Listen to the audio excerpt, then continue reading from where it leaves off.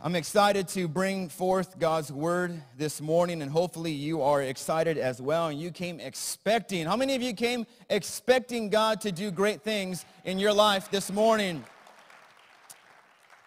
I'm telling you, that's what we need to bring when we come into the house of the Lord is expectation. Amen?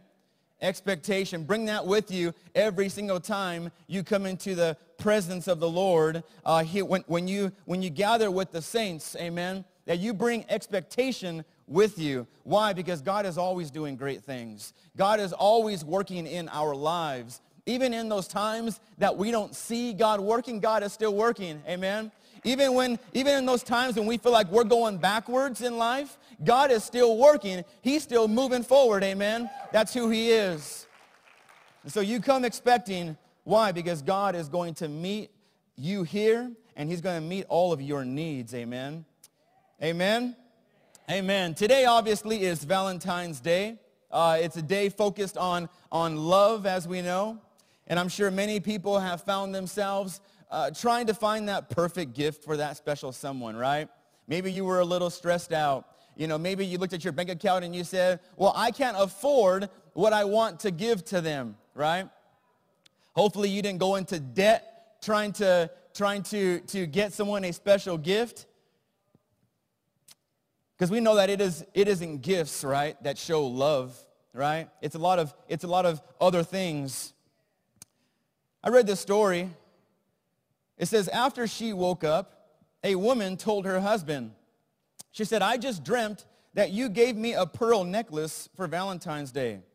What do you think it means? He says, you'll know tonight. That evening, the man came home with a small box and gave it to his wife. Delighted, she opened it to find a book entitled The Meaning of Dreams.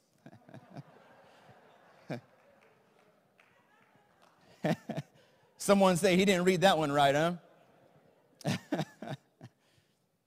See, we use days like today to prove our love to someone. We do that sometimes in the purchasing of said items. And we say, this is how much I love you. I just bought you a new car, right? I spent $30,000 on a new car because I love you this much. And so we use items, to show how much we love someone. I did a preaching a while back ago, and it kind of made me against buying gift cards for people. I did a preaching a while ago in regards to there's no real love in buying a gift card. This came from my kid, right? My kid said this.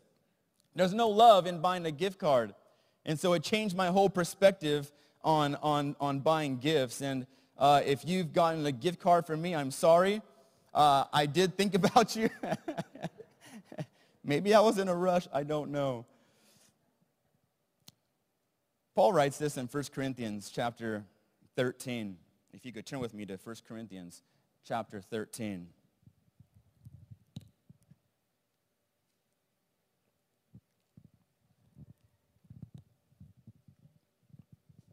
A very familiar portion of Scripture here.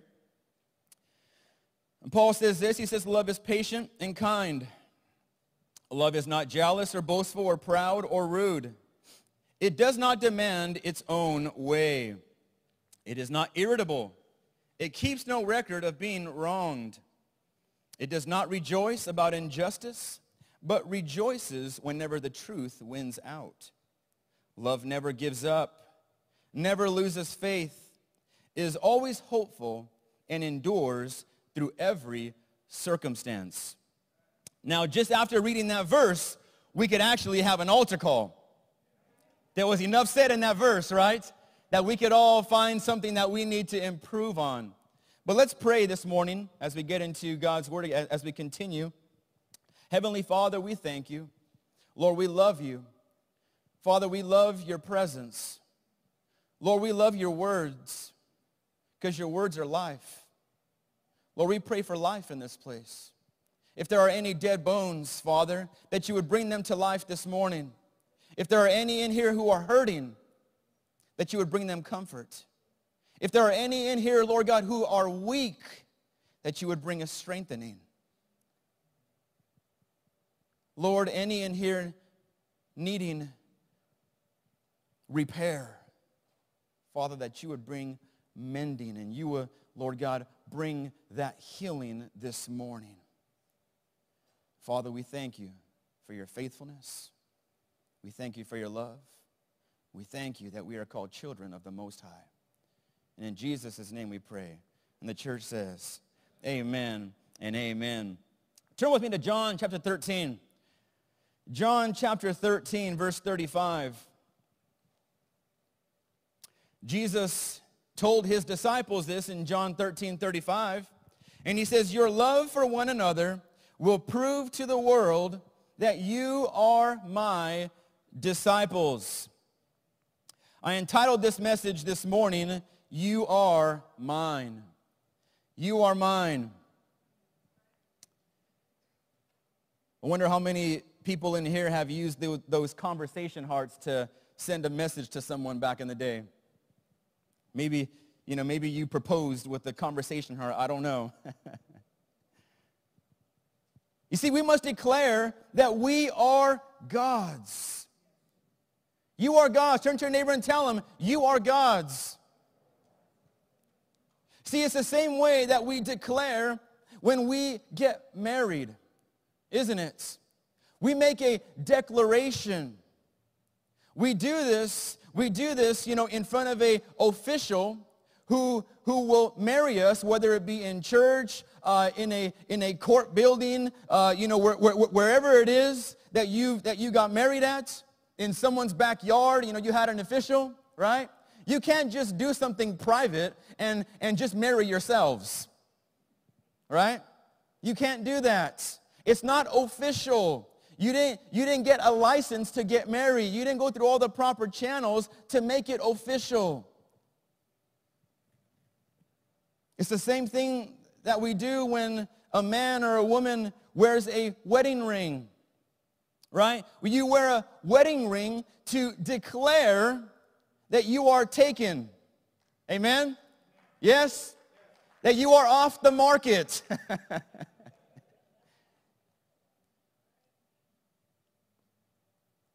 You belong to someone. And not in a negative way, but in a blessed way. And you wear that as a declaration to everyone. Look, I made a promise to someone, and they made a promise to me that we are one, and that we have united, and that we have made this promise to each other, that we will stick by one another through thick and thin, through the good and the bad. Amen? Remember those vows that we made? When the going gets tough, we don't get going. That isn't the promise that we made. We made a promise to stick by one another. Jesus says this, that our display of love to one another is proof to the world that we are his. This is what he says. You see, we know that it's easy to love those who love us, isn't it? It's easy to love those who are nice to us, who do good things for us, who buy you gifts. It's easy to love them. But how about loving the person who does you wrong? How about loving the person who says something bad about you on social media? Well, no, I need to get revenge. They can't get away with this. I need to tell them what I think about them, because they voiced their opinion about me, so let me reciprocate. How do we love those in those situations? Well, let's see what Jesus says in verse 34 to his disciples of John 13. He says to his disciples, love one another as I have loved you. This is what I love about God. This is one of the things that I love about God, is that he doesn't just give us commands, but he says, do as I do. I love that. In other words, it's the practicing of what you preach. Amen? He says, do as I do. Jesus says, I'm not telling you to love your enemies and just you do it. He said, but let me show you how it's done. Let me show you how to do this properly. See, this is what's awesome about God. It's because he doesn't just bark commands at us. He doesn't just say, oh, you need to do this, and you need to do that, and you need to do that. And then you say, well, God has so many rules. How can I keep them all? See, what the awesome thing about God is that he shows us how. Why? Because he's done it himself. He's done it himself. And I know you're probably like me. When you see someone do it, it makes it easier for you to do it, right? Because you see that it's possible. You see that there is a way of keeping these commandments, of keeping maybe these rules, as you can say, that God wants us to abide by. And we get blessed in doing so. So the question is this morning, in what ways did Jesus show love to his disciples? And that's what we're going to look at this morning.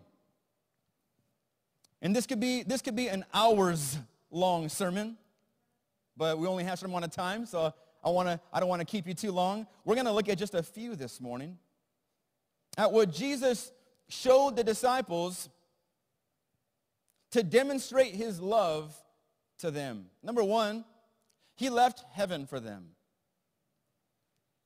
He left heaven for them. Now, I know you may be saying, well, he left heaven for everyone. I know he did.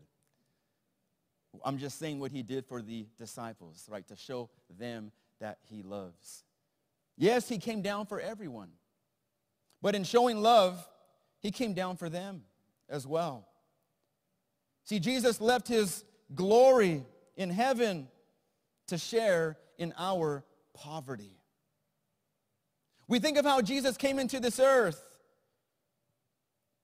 how he was born in a manger, and that manger was a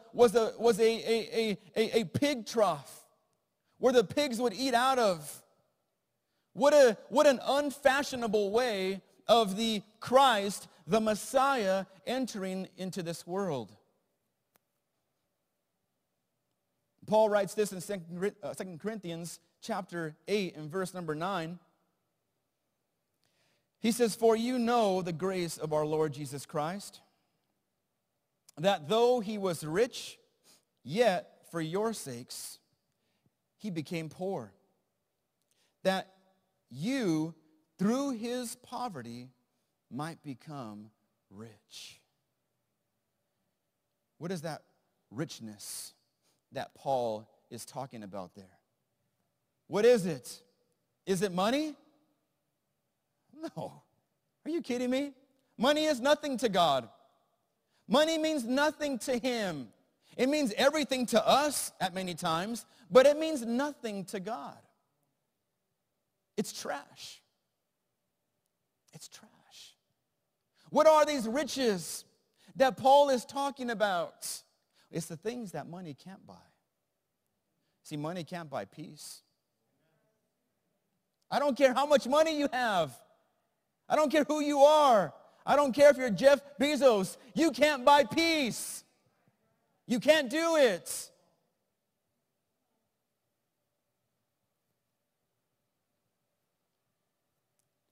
Elon Musk can't buy true security.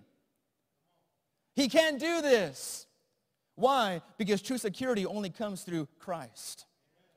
It only comes through having a relationship with Jesus Christ. And I pray that these men develop relationships with Jesus Christ.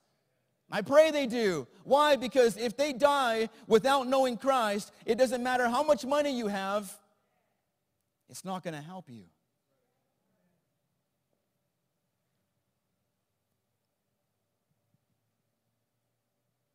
Jesus left everything for us. What does that mean to you and I? How do we make this practical in our lives? Well, that means for us that we need to leave places of comfort to help someone else. We need to maybe sacrifice to show love to someone else. You know, the Bible says that in Ephesians chapter 5, verse 31, Paul says, as a man leaves his father and mother and is joined to his wife, and the two are united into one. You see, that man left his comfort zone. It was comfort at home. There were no bills, right? You probably weren't paying rent. You weren't paying the utilities. And then now you leave home to get married and become one. And now you take on all of these responsibilities in life. Don't you, men? Say amen. Amen. You take on all of these responsibilities. And some may look at it as painful or something, that you really didn't sign up for. No. This is part of growing up, amen? It's part of growing up. It's part of maturity. But we leave our place of comfort and we say, Mom, Dad, I've made a decision to be united with my wife. And we are to live as one. Every decision that I make now is not just for myself, but it's for someone else as well.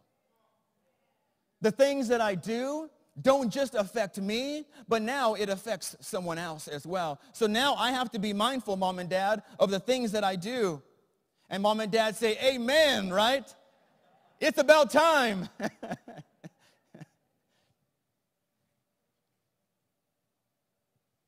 See, doing things that may not be convenient for you and I is what God has called us to do. Just as God has left the glory of heaven to come down into poverty with us. What are we doing? What are we doing for others? What are we doing to get out of our comfort zones for someone else?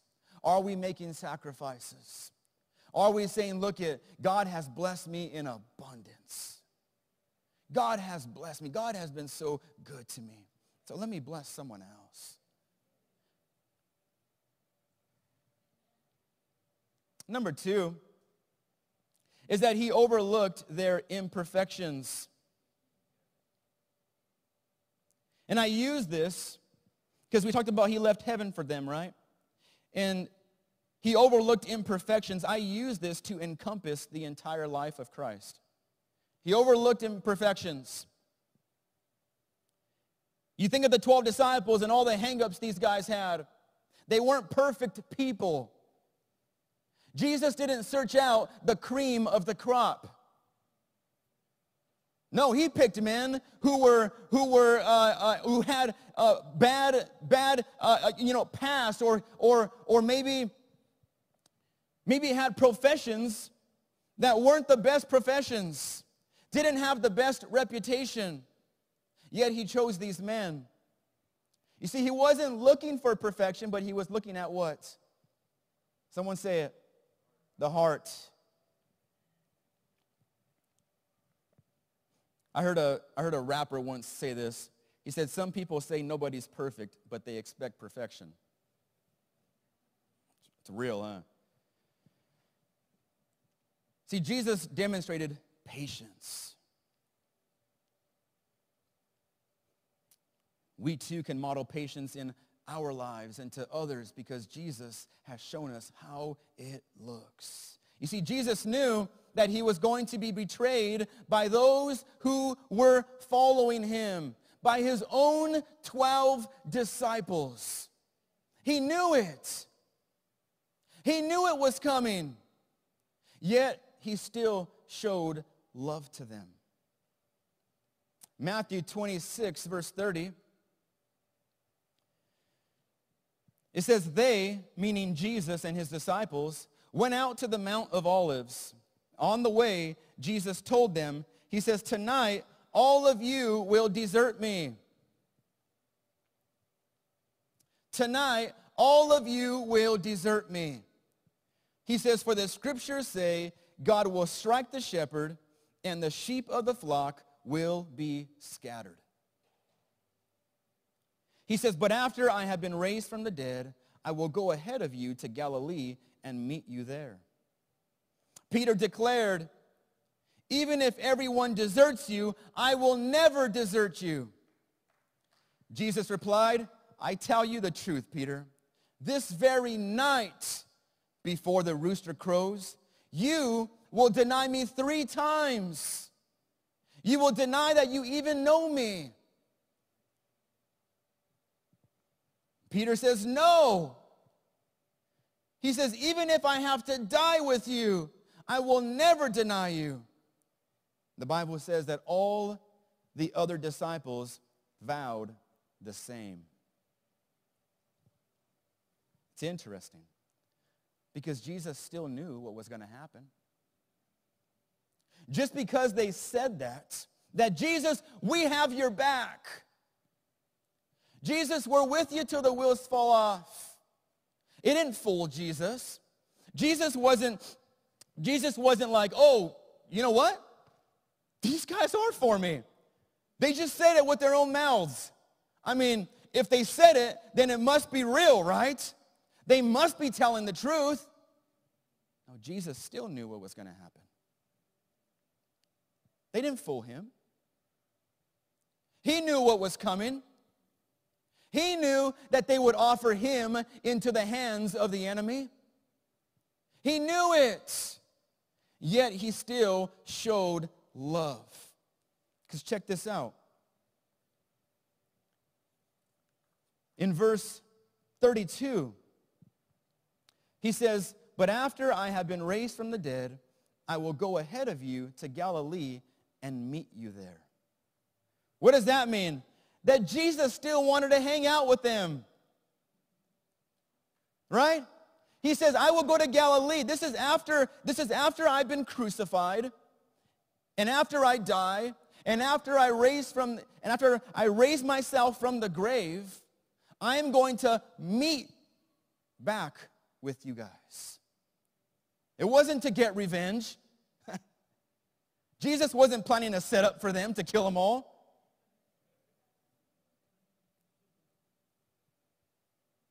No, it was his love for them. You see, his love drew Jesus to want to be with them again. Why? Because Jesus overlooked their imperfections. I read this story. It says a little boy was visiting his grandparents and was given his first slingshot. He practiced in the woods, but he could never hit his target. As he came back to Grandma's backyard, he spied her pet duck. On an impulse, he took aim and let fly. The stone hit, and the duck fell dead. The boy panicked. Desperately, he hid the dead duck in the woodpile, only to look up and see his sister watching. Sally had seen it all, but she said nothing. After lunch that day, Grandma said, Sally, let's wash the dishes. But Sally said, you know, Johnny told me he wanted to help in the kitchen today. Didn't you, Johnny? And she whispered to him, remember the duck. So Johnny did the dishes. Later, Grandpa asked if the children wanted to go fishing. Grandma said, I'm sorry, but I need Sally to help me make supper. Sally smiled and said, that's all taken care of, right, Johnny? Johnny wants to do it. Again, she whispered in his ear, remember the duck. Johnny stayed while Sally went fishing. After several days of Johnny doing both his chores and Sally's, finally he couldn't stand it. He confessed to Grandma that he killed the duck. Grandma says to Johnny, I know. Giving him a hug, I was standing at the window and saw the whole thing. She said, because I love you, I forgave you. But I was wondering how long you would let Sally make a slave of you.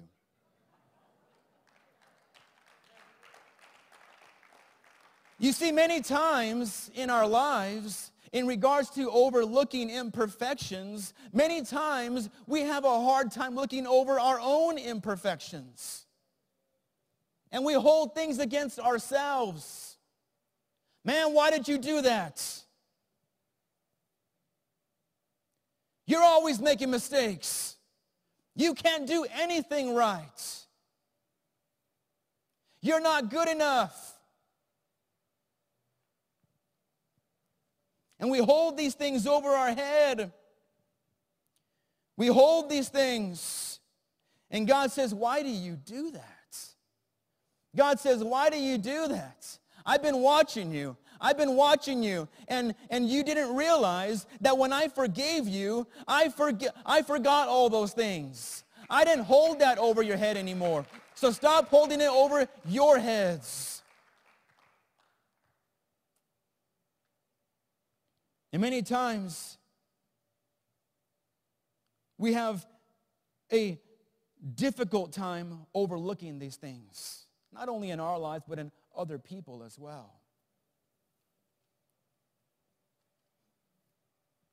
Are you able to overlook hurts? Are you able to overlook things that maybe don't fit in your world?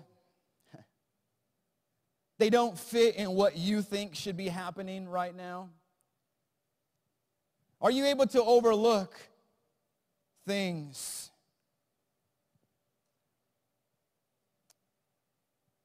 Number 3, not only did Jesus overlook their imperfections, number 3 is he saw the best in them. He saw the best in them. I'll never forget, and this is going to stick with me forever, because I know it was very recent. But when Dean Braxton was here, and he was sharing his story, one of the things that really stuck with me was when he mentioned the story of him looking down from heaven, and how he said that when he looked down from heaven, he can see people. He can see what they were doing. He said, but he only saw the good things. He only saw the good things. And that stuck with me. It really, really, really stuck with me. Why? Because that's who God is. That's who God is. You see, he told the story of Gideon.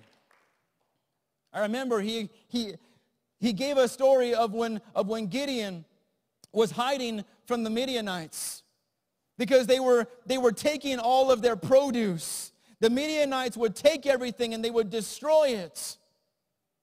And they were doing this for years to the Israelites.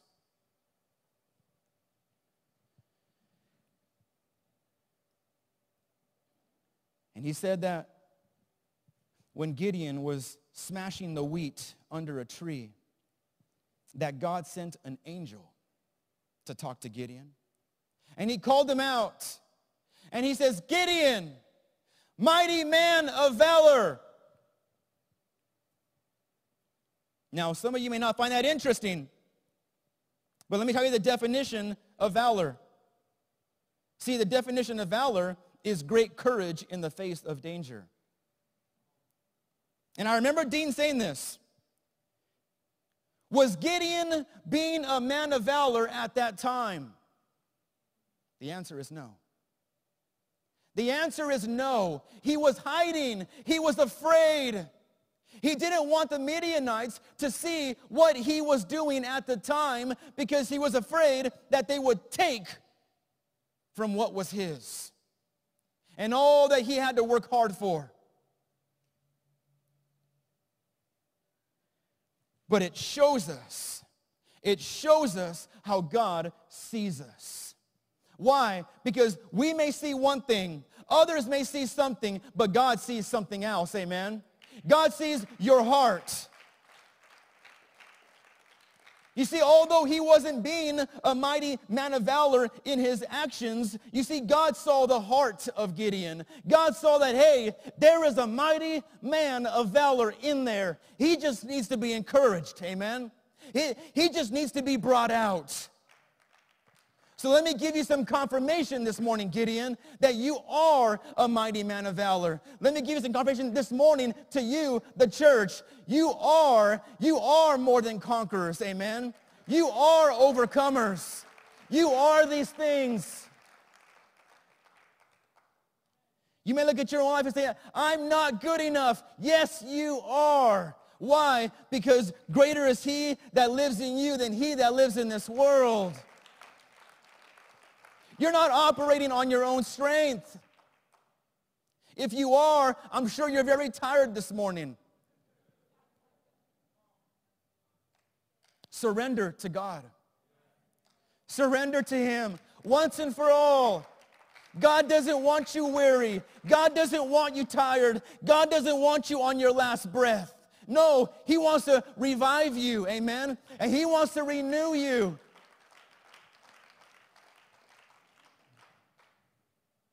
As the worship team comes forward this morning,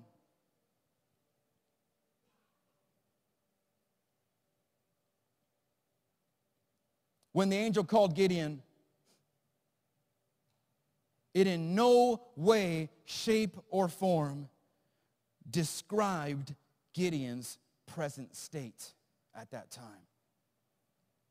In no way did it describe it.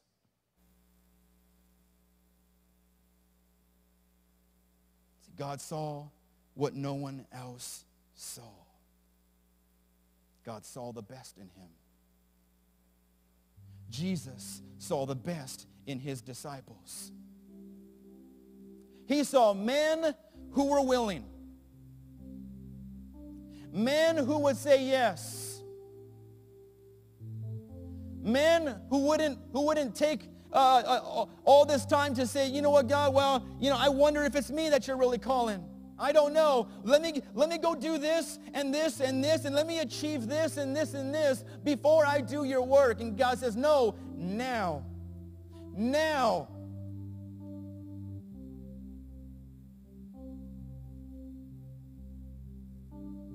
Jesus saw the hearts.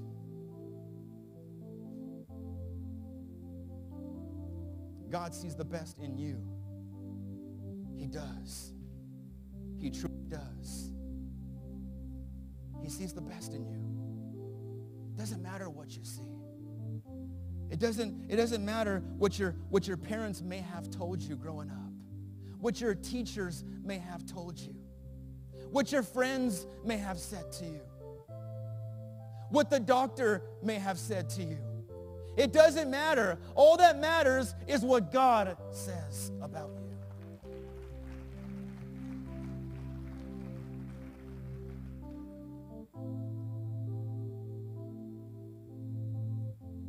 See, we may look at others. We may even look at ourselves. See all the imperfections, all the mistakes, all the things you wish you could change. See, but God sees a marvelous work. He sees a marvelous creation. He looks at you and he says, oh, you're mine. You are mine. And you are mine. And you are mine. All are mine. What beautiful children God has.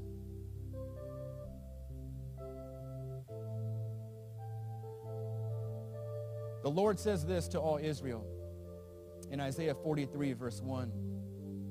Remember, Israel, a nation who was disobedient on many occasions, a nation who lacked trust and faith in the Lord. This is what the Lord says to them in Isaiah 43, verse 1. He says, fear not, for I have redeemed you. He says, I have called you by your name. He says, you are mine. You are mine. You see, God sees you for who you are. I don't think you guys caught that this morning. So let me repeat it in this manner here. When I mentioned God looking down and seeing only the good things, when Dean said that he was in heaven and when he looked down, he only saw the good things. Why? Why is that? Because God sees you for who you are.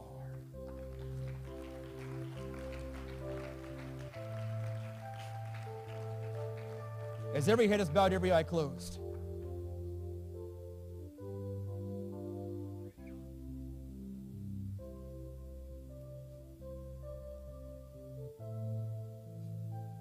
The world will know that we are his disciples when we love. It is proof. It's evidence.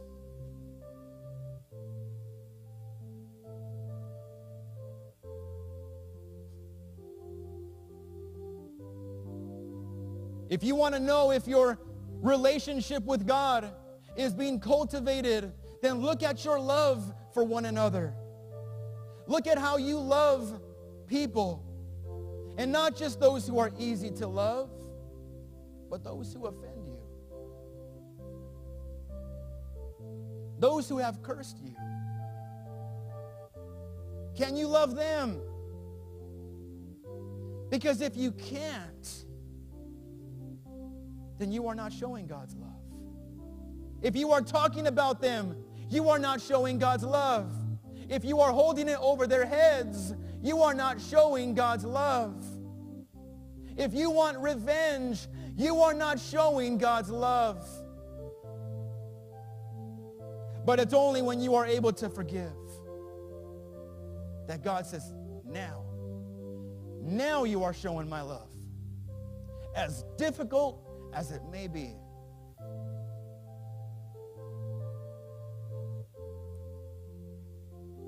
As tough a situation as you have found yourself in.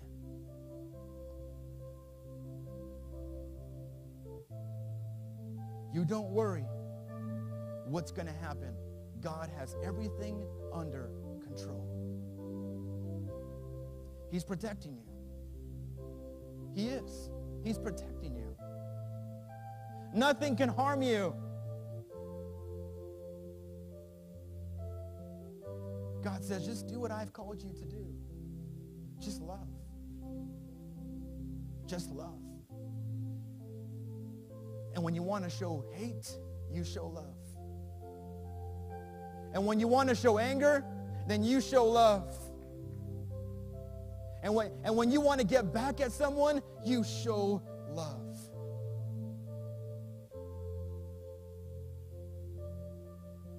When your husband says something mean to you, wife, you show love. When your wife says something mean to you, husband, you show love. And this is what we do. This, the Bible says, Jesus says, is how you will know that you are his disciples. And as every head is bowed, every eye closed.